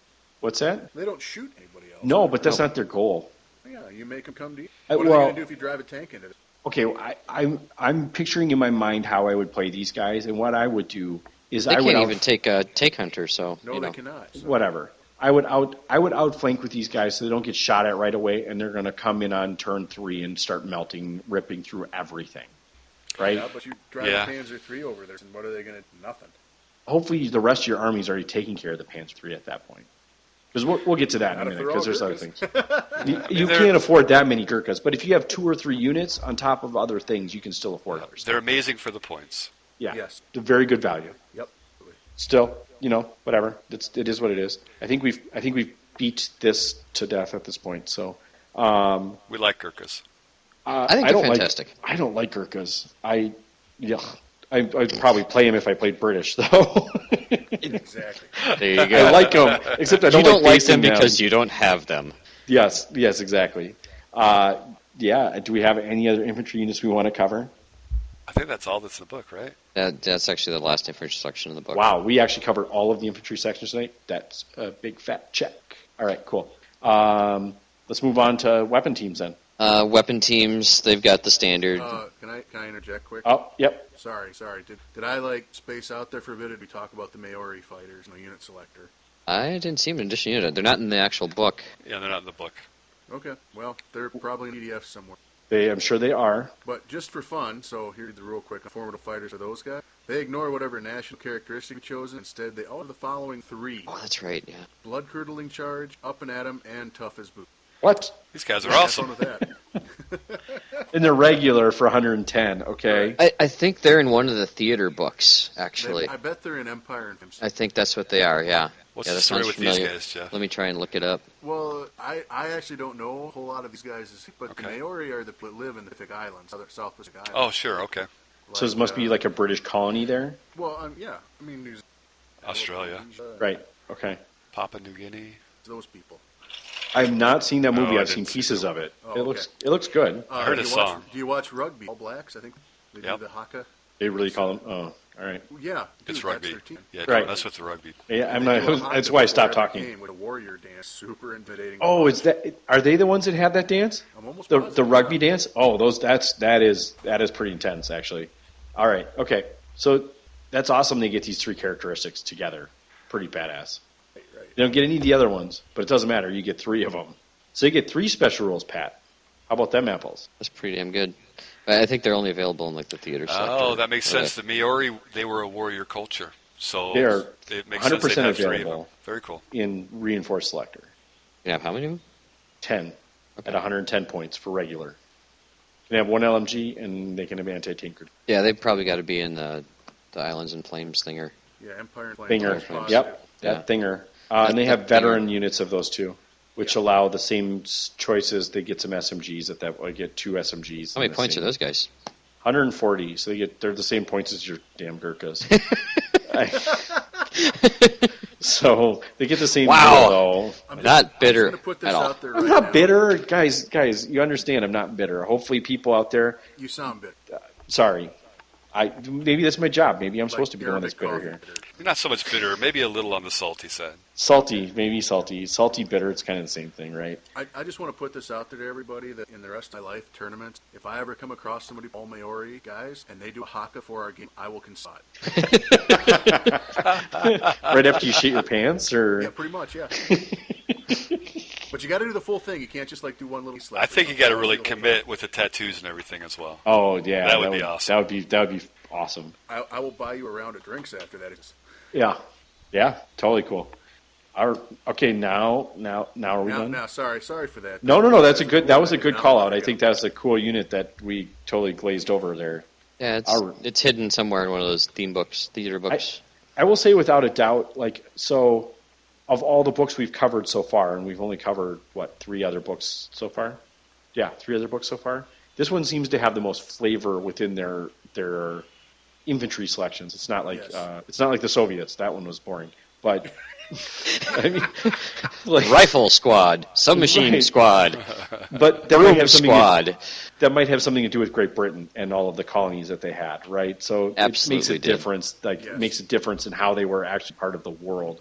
So, but they captured it pretty well in my mind. Yeah, Right? I like it. I like it. It's pretty sweet. All right, let's move on now. Or we can move on to the weapon teams now. Should we try weapon teams? Let's do it. Okay. Quick, go before anyone else interrupts. I got- Find me something unique, Pat. Okay, so find you something unique. Blacker Bombard. That's very unique. Basically, it's the same stats as the Russian Molotov launcher contraption thing, Which we really liked. which we really like. So Wait. The what? I can't remember what it's called now. The Ampelese or whatever it is. something That's the like one we're that, talking yeah. about. Yes, The that's what Molotov you're talking about. launcher. Yeah, same one. Okay, Yes. all right. I was in Africa. I have no idea what you're talking about. Well, you haven't listened to our last episode, Jeff. Jeez. Well, I listened to some of it. I just kept tuning you. It wasn't me. It was Dale. Dale and I agreed, and I will have everyone know. I hold Brad in fairly high regard from LRDG2 and Ghost Army, and I can't remember what other ones he's on. Down order. Down Order. Everyone but this one. Right, he's just on this one. Everyone but this one. Sorry, Brad, we'll have to get you on sometime. He agreed with us, which made my day. He agreed that is an incredible weapon in version 2. We'll have to have him do our opening one day and freak everybody out. There you go. Yeah, there we go. We could do something like that. Anyway, that's one of the things we didn't cover earlier, and I'll just say it now, and because Brad will be listening throughout all of this, I'm sure. I want to thank him for as much support as he's given us over the last couple of episodes of his show. Just kind of plugging us. It's been great. I know it's helped our numbers. We've got more listeners because of it. So thank you, Brad. We appreciate your support. Yeah, definitely. We listen to your show too. I'm guessing, and I've already told you this, that I'm guessing us telling everyone about your show probably is only going to lessen your listenership, but whatever. Now you're stuck. Good luck, man. You've talked about us. We talked about you. Good luck. All right. So now we're back to the Black Bombard. Blacker Bombard. I'm sorry. I missed some letters in there. Yes. What the hell is this thing? It sounds awesome. It sounds like a metal band. So it's an anti-tank. So it's an HE 24-inch team fixed 2-inch template. Same thing as the Molotov launcher. I mean, the stat line is identical, except for it doesn't have the benefit of automatically lighting crap on fire, that extra fire thing that it does. So, 40 points regular, same cost even. Yep, 3 man. How much pen? 2. Plus 2 for a 2-inch template? Yep. Okay. Still good, though, for... This will kill your Gurkhas. Kill Gurkhas all day long. Can you have 3 of them? You can only have 1. Yeah, that's the part about that. Yep. The Soviet one in your makes it anti-tank good. slot. Yep. Yeah, which means you're not taking the boys' anti-tank rifle. That was not on my list ever. So or the dreaded Piat anti-tank rifle. Well, that's at least... It's at least better, but that one's, it's a short-range bazooka. Yeah, in rules it's a shotgun. Yeah, so it's a 12-inch plus 6 pen, plus 5 pen? Plus 5. Plus 5. Is there a bigger, blacker Bombard team somewhere? Jesus. Not in this game. Welcome to Friday night episodes. Holy cow, guys. All right, then. Wow. All right. So it's a shaped charge at 12 inches. So does that mean it's at -1 if it's over negative? No, the shaped charge doesn't suffer this -1 pen. If it's over half. Okay. I thought, what does suffer -1 pen over half then? Anti-tank guns. All your anti-tank guns are not shaped. Because they're relying on velocity to penetrate. Gotcha. Sorry, I'm used to the only things that are shape charged, so I don't know what's not what no worries, you're fine, changes. Okay, that's now I wanted to know that. All right, perfect. Does PIAT stand for anything? Like pain in and... Projector, entry, anti-tank. Thank you. Okay. Something to that effect. Yeah. Pain in ass something. Torpedo. Perfect. I'm in. That sounds great. I'm going to have one of those on my list. All right. I tried to find a way to work the Gurkha somewhere into that, but I just couldn't find a way. There's no G. So the G Piat coming to you soon. Fun fact about a Piat, if I remember correctly, it's more or less spring launched as opposed to launch. Yep. So it's like a slingshot? That's recoilless. So yeah, so like it doesn't have a huge backblast. You can fire one from it, you will never know where the hell it's you. Oh, interesting. You can fire it from inside a building and not smoke everyone else in the room with you. That too, yeah. Okay. You could stand behind it when something, though I wouldn't recommend. Gotcha. Yeah, so like the people who putting bazooka teams into buildings and firing them from buildings that's never going to happen, as they say in real life. Well, you can, but your buddy, if he survives, is going to cure it. Yes. Piat, do that all day. Yep. Sometimes it wasn't by choice, though. They might have had to do things that they may not have wanted to do. Fair all enough. Right. Anything else in the weapons teams that's really anything special? I don't feel like anything else in there Nope. is all that exciting. Nope. And Mortars, the only guns. the only exciting thing that's in the artillery is their light artillery 25-pounder has both an HE and an AT shell, so they can be multi-purpose weapon. They can either fire a +4 pen or a 2-inch HE. 2-inch HE. Yeah, I think this is great. Cool. Yeah, I like that. Anything that gives you versatility in this game is great. Absolutely. Yep. Yeah, if you put them in ambush, of course, you have to specify which ammunition is loaded. Of course. I really wish my artillery could do this. I wish all artillery could do something. I think only this and the Russian one have that capability. Oh, very cool. That's cool. Doesn't the 88 have some of that? Similar. Yeah, if you take the versatility, it does. Yeah. Yeah. But that's a lot more expensive. Oh, I thought it was an automatic thing. I don't remember offhand, honestly. It doesn't matter. No worries. So this item regular is 55 points. Oh yeah, +1 every time. I think that's 5 points more than if I remember right. That sounds right. But I mean, 5 points for the ability, totally worth it. Is that with the gun shield or is the gun shield extra? 55 with the gun shield. Nice. Yep. Love it. Yeah, to answer your question, on your light too. It makes almost every one of my lists. To go back to that, Jeff, the versatile one is almost double the points. Yeah. You get an extra 2 guys with it, but it is almost exactly double the points. I was pretty sure it was expelled. 160 points for the versatile version, which is still a super heavy. Yeah, I mean it's still a great gun, but make points. That's a lot of points for a 7-man. Like it's still good, but yeah, not quite as good. Sorry, tangent. Oh, and the 25-pounders is sweet, so. It is. Yeah. Absolutely. I've even got one for my paratroopers, which coincidentally enough does not have a gun shield. I know. Well, you know what? You can only jump into a war with so much stuff that you're going to carry around, right? Leave something to duck behind. Sure, if you have to. So I think the only other thing that really stands out when you go through like the rest of the artillery and the anti-tank guns is the infamous 17-pounder. Been 17. Yeah, it's a super heavy anti-tank, and I think the only other super heavy anti-tank gun is in the German army. So it's a +7 pen. and like an 84-inch range or some ridiculousness. That's worth it right there. No, not really. It's pretty sweet. I didn't like the corner of a table with a spotter, I presume. 84-inch range. Well, that's a direct fire weapon. Yeah, no spotters, not indirect. Oh, no spotters. Yeah, okay. It's a velocity you can't thing. hide it in the corner. Right. So if it's over 42 inches, it's only plus 6 pen. Only. Wow. Only. Only. Pretty Yes. cool. And it's still doing, and it's still a 3-inch template against infantry too. So it's an HE Right. HE 3-inch. Yep. So Still good. at 140 points for regular. Yeah, that's brilliant. Wow. If you know there's going to be tanks and the tanks are going to be a problem, this is your solution. I think that was actually the advertising slogan they had. Well, and it seems like it's still good against infantry, so it's good all around. Yeah. Yeah. So that's equivalent to a medium Easy buy. howitzer, right? With the HE3, or is that a heavy howitzer with the 3-inch? That's the medium. Medium howitzer. Okay. Heavy mortar. Heavy mortars. Yeah, right. Yep. Yeah, this will kill your Gurkhas too. Yeah, that thing's beat. Yeah. And your tank. A And lot the of tank- versatility. Nice. Yeah, Okay. I like that. I like that better than a lot of other things there. Yep. Cool. All right.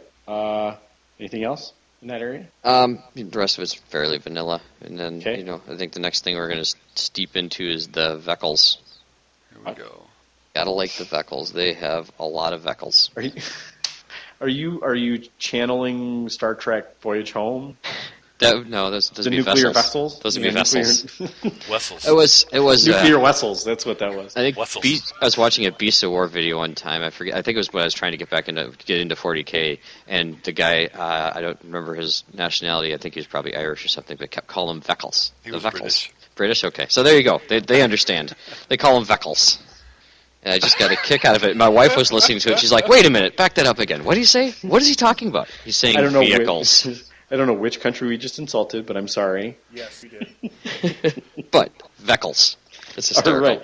So the vehicles, as everyone else pronounces. All right. So we want to start with the tanks, or we want to move through anything else? Is there anything else we want to cover, or are their trucks pretty standard? Transports or trucks? transports? Transports Yep. or transports. All right. Hey, I'm going to put a plug in, though, because sometime this Rubicon will be in Canadian military pattern trucks. They look cool. That's my plug. Okay. Yeah. All right. So I'm actually really excited. I want to buy like one of them. Well, what they do For your- differently? for your like Dragon more wheels, Portes? I do, kind of, for mid-war and late war. They just look different. Okay. Honestly, they got so like cab on them has your windshield, Yeah. slightly forward tilt, so it just has a really unique. So they That's look interesting. janky. Okay. Yeah, this look kind of cool. Okay. All In right. the rules, there'll be nothing to buy. Right. Just They'll look. Those still move Canadians dudes around. doing I'm their a own thing. sucker for cooking stuff. Right.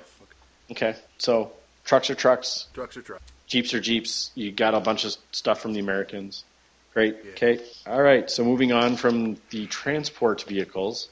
Well, there is the Recce, Yeah. or the right, Universal fair enough. Carrier, which Brenke, right? Yeah, those are the Bren carriers. Yep, Universal Carrier, Bren Carrier, Recce Carrier, they're all the same thing, and they put everything they could on these things in, their tracked vehicle. The big thing is they can do a 180 turn and move and move away. So this is pretty cool. They put everything from machine guns to rocket launchers and flamethrowers into the different variants. And dudes, they put some dudes in It them can too, carry right? it can carry 5 bros. It has an LMG, and you can also do a pintle mounted LMG for another 10 points, which obviously is only being fired while there's bros in it, which is very Right cool. on. And they look kind of slick. Cool. Open top 7+. No, while you're at it, you probably should mention the Ram Kangaroo. Quick history story. It was independently developed by the Canadians to beat so many Shermans they didn't really need them, so they took the turret off. You can put dudes inside that one too. It's Like an AP, open top AP 9+ medium tank. So that's a fun train. Was it more than a personnel carrier? So I believe the Ram, the RAM, was going to be or was used as a medians. Okay. Very similar to a Sherman. They needed some armored transport, so they started using the chassis of them and Cool. put some bros in them. Bros like a safe ride. Bros love a safe ride. So There are a lot of things here. Holy. There's a lot. There's almost as many armored cars. yeah, if you want armored cars on the Allied side, British is how you roll. Yeah, including the basically tank on wheel Steghound. That thing. I mean, their armored cars are tougher than the Japanese tanks. They're 8+. Most of their armored cars. Shut up. So Serious. he's I not know, gonna- you're serious. Okay, fun story. I'll have to do my phone and find the picture. When I was in Africa, right, we were driving out, big city out in the middle of nowhere. I passed a Senegalese military installation of some on the wall at the side. Someone had put an A armored car painted on the wall, which in the middle of the Africa, freaking hilarious to me.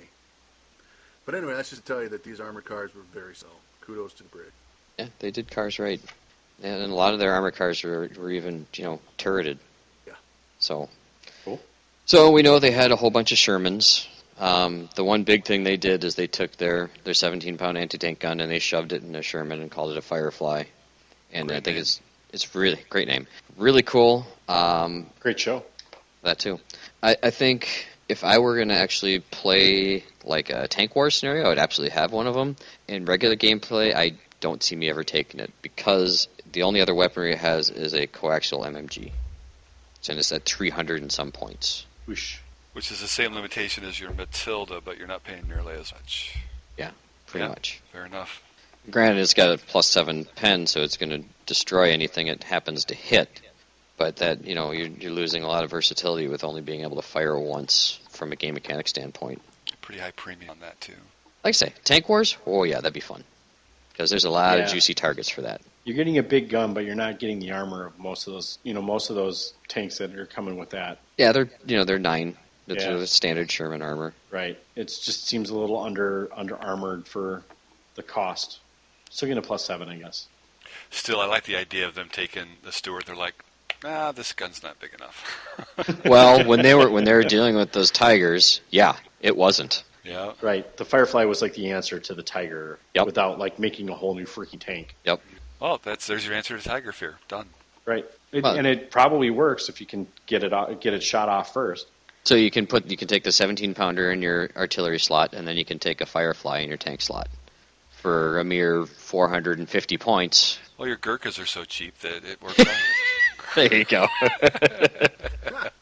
And then 2 squads of Gurkhas run with a second inexperienced Louis going. I also like that they've got a tank named the Churchill. They have several tanks named the Churchill. Did you imagine if we had a tank? The Trump. No, I wasn't going to go there. The George W. Bush. The Bush tank. Well, they do have the Reagan aircraft carrier, so the USS Ronald Reagan. Well, I mean, a lot of our aircraft carriers are named after presidents. They've always done that, but but a tank. A tank named the Roosevelt would be pretty awesome. It's just a horse. We name all our tanks after Jen. Yeah. Oh, do we? Okay, is that how we do it? Yeah, Stewart and Lee and fair enough. Stewart, Abrams, Sherman. Isn't there a Grant? Yeah, there's a Grant. The British export version of the. Yeah, we name them all after Jen. All right. I mean, that is cool that we're doing at least something similar to it. So yeah, you mentioned the Churchill. That's a very long tank in almost all its variants, and you can field it anywhere between 265 and 400 something, 435 depending on the different marks and weaponry. Actually, the Mark 7 and 8 are actually a super heavy tank, so they're 11 plus for armor, whereas the rest of the Churchills are just a poor 10 plus heavy tank.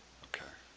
Now we kind of attribute the idea of commandos to the British. Didn't Churchill actually kind of come up somewhat with the idea of the modern tank?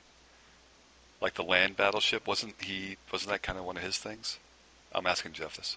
I'm trying to remember for sure. I don't quite that far. Okay. Because the French actually the modern tank design.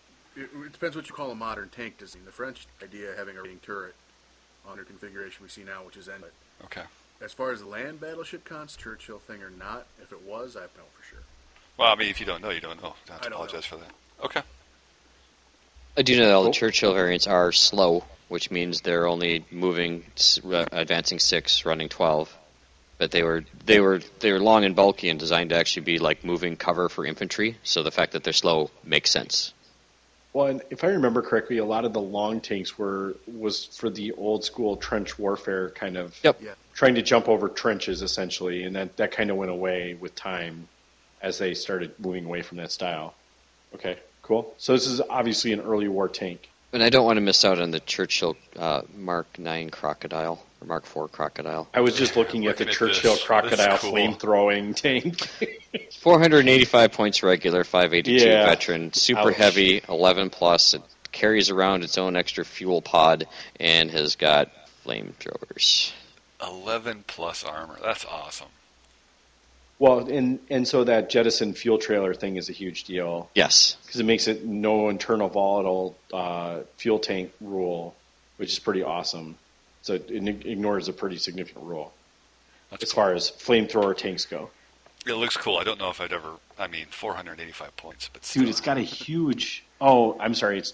I'm looking at the picture. I'm like, dude, that's a huge flamethrower. No, it's still a medium anti-tank gun. Yes. And it's still got a flamethrower on top of that. Okay. All right. So that's actually... that's a lot of point, but... Cool. It's 11 plus. Yeah, it's an 11 plus. It's a pretty heavy tank. And it's a crocodile. That's cool. I like that. No, it doesn't have Tiger Fear, though. And I don't think you can take it as inexperienced either. It only can be regular veteran. Yep. Cool. You would hate to have an inexperienced tank driver with that kind of fuel running around, wouldn't you? just letting loose the trailer anytime he wants. Whoopsie. Sorry, guys. All right. So I don't think we don't want to step back into the Stuart conversation again, but they have those. Right. We got lots of stuff the British got a lot of stuff from the Americans. Yeah, well, I was going to go with I was going to say I think the Warlord had the overstock of the M3 Stuart and amended some rules to sell it. Conspiracy theorist over here.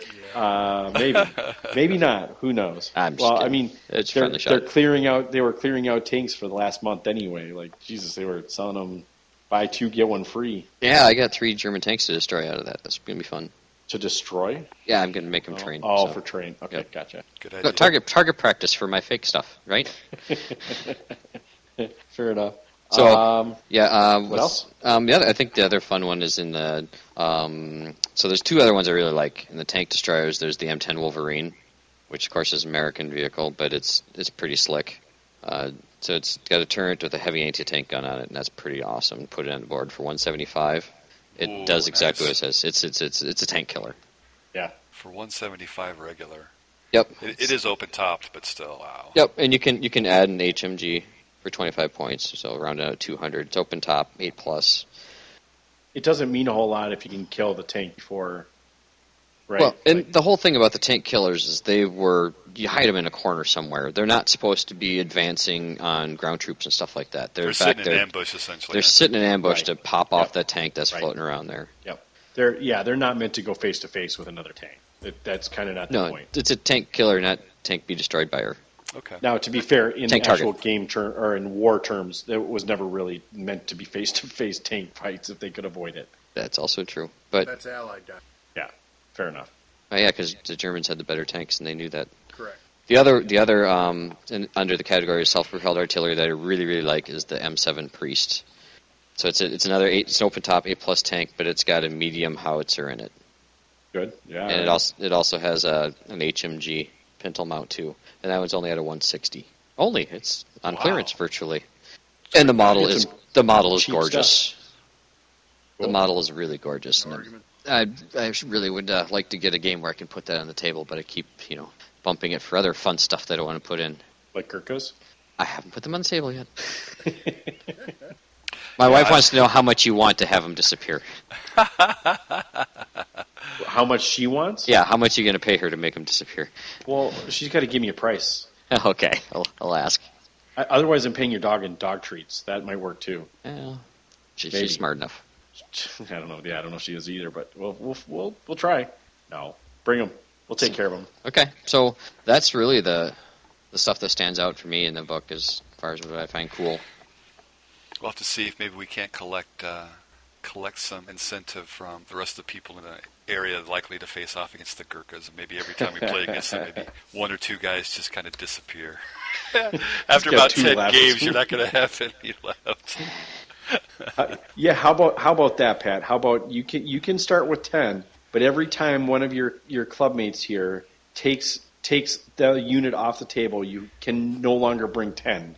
You can bring 9 the next time, and then 8 the next time, and then 7 We get to keep one as a trophy. You get to keep one as a trophy every time. Hey, I kept one of Dale's Japanese guys as a trophy for about a month and a half. He fed me really good intel, actually. Yeah. No, they just got mixed in after a game. Evidently, because you won the next game we played after I gave it back to That'd be awesome. Is first that you'd bug your own model, and then two that Pat would sit and talk about his battle plans against you. He's like the evil villain. He's like the evil villain that he always talks about his nefarious plan in front of the prisoner. And you guys don't prep your troops? You line them all up at home and talk to them before every soldiers. Every here's what we're gonna do. Yeah, like our Churchill talk. I do, but they're all French. They don't understand things. And they're not paying attention, anyways. Right. Too busy ducking for cover. All right. So now we've insulted the French as well. Great. All right. Let's see how many other nationalities we can cover before the end of the show, because I think we're about to be done. Anyone have anything else? I think we covered everything that we want to cover about. Ooh, I just got a note saying Patrick's microphone audio is very loud. It may be clippy. I don't know what that means. It just means that you're loud. I don't know why it decided to tell me that now. It's never told me that before. Anyway, I don't think we have anything else to cover with the Great Britons. Armies of the Great Britons. I think it's a good book. I thought I really like that it really feels like you can go a lot of different ways with the army list, which is cool. Yeah, totally. It's got a lot of versatile builds, and I basically have 3 armies with one book that I can play different variations of, so I think that's really cool. Plus, there's a lot of tanks that I can have if we ever get around to the tank war stuff. Yeah, I do feel like the variants, that you have lots of versatility, you have lots of choices. All of them are pretty good. I think it's a very good book overall. Yep, great book. And it's withstood. It's been out 5 years, and it's really held up. So it's on par. Yeah, it's competitive still. So really well done. Cool. Good job, Warlord. Don't screw it up by changing it too much if you ever decide to rewrite this book. Adjust the commandos to 2-point upgrade for SMGs. And just delete the Gurkha selector. Lose that entry. Make everyone cool. Or like Jeff said, it's probably just a little undercosted. Maybe reevaluate the point cost for that ability. Right. And they only have 3 national rules, so the 4th one should be tea time. They just don't move the first turn? No, the 4th turn. At 4 o'clock, right? Turn. Sure, yeah, okay. No, it's a -1 order check on all of their vehicles, because they may be out for tea or stopping to have a bit of tea. Or is it reserves? Like something to do with reserves? Yeah, there you go. They're like, they stop for tea. We're not going to see them again for an hour. No, yeah, sorry. We had to throw a couple more in because we had missed we felt we really quota. hadn't offended them in the last 5 minutes. So no, I think tea time is cool. No, that's a very cool idea. They like their tea over there. There's no doubt about that. That's not even offensive. There's nothing wrong with liking tea, right? No, I drink tea myself. Yep. Not at 4 o'clock. I mean, come on. I don't try and schedule a time around it every day, but that's just... It's only if you have crumpets, I think. Maybe they just know something that we don't. So. Well, they clearly do. They've been around longer. But we have other things. So we got McDonald's and burgers and fries. Oh, my. They're winning. Yes. We're winning? Yeah. No, they are. Oh, they are? Yeah, well... They got fish and chips. Everything's cooked in lard, so... Yeah, we got fish and chips, too, though, now. Well, that's because we get it from there. Right. Duh. All right. So, like we've said at the beginning of this episode, I'll throw out one more thank you to Brad. He's our number one fan, and I thank him for talking as much as he has about us. It's helped us a lot. So, thanks not just Brad. We've gotten a lot of feedback on Facebook from folks listening, and that's actually real cool to hear and get, and a lot of fun in there. So. Yeah, so we do appreciate that. We've gotten a lot of messages. We're sorry if we didn't get back to you right away. We try to respond to everyone that messages us.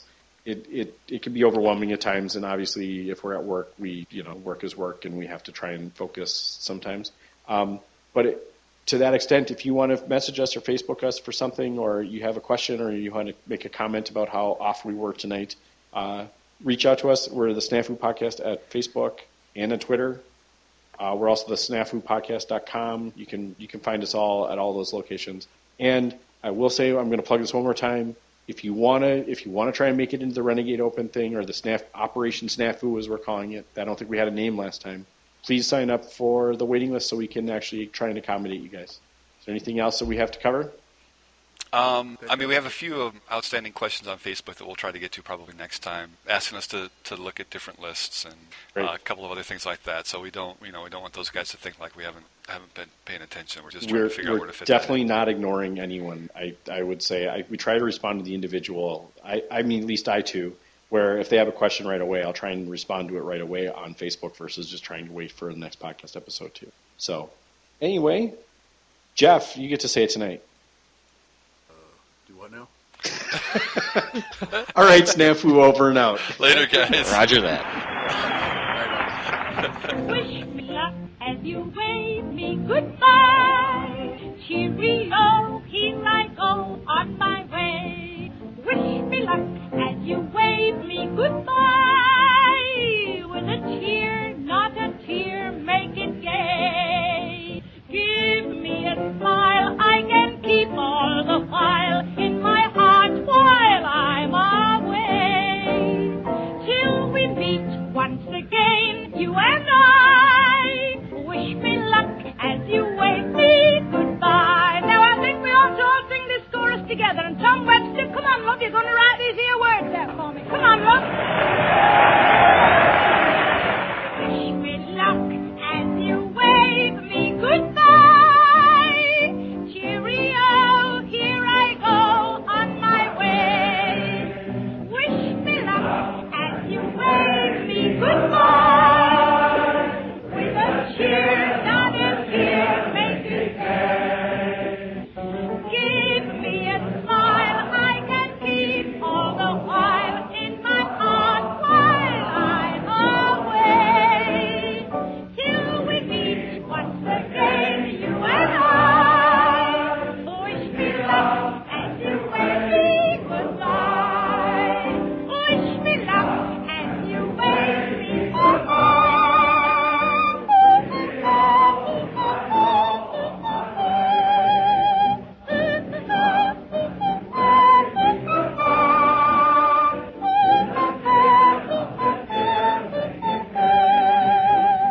Give me a smile I can keep all the while in my heart. He's a rough rider and he's working along the fun till we meet once again, you and I.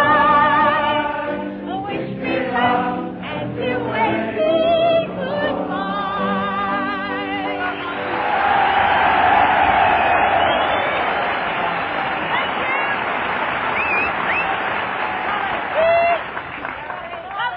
boys, I'm coming to on the people working for a living besides me, see, so I'll see you later on, so cheerio till then.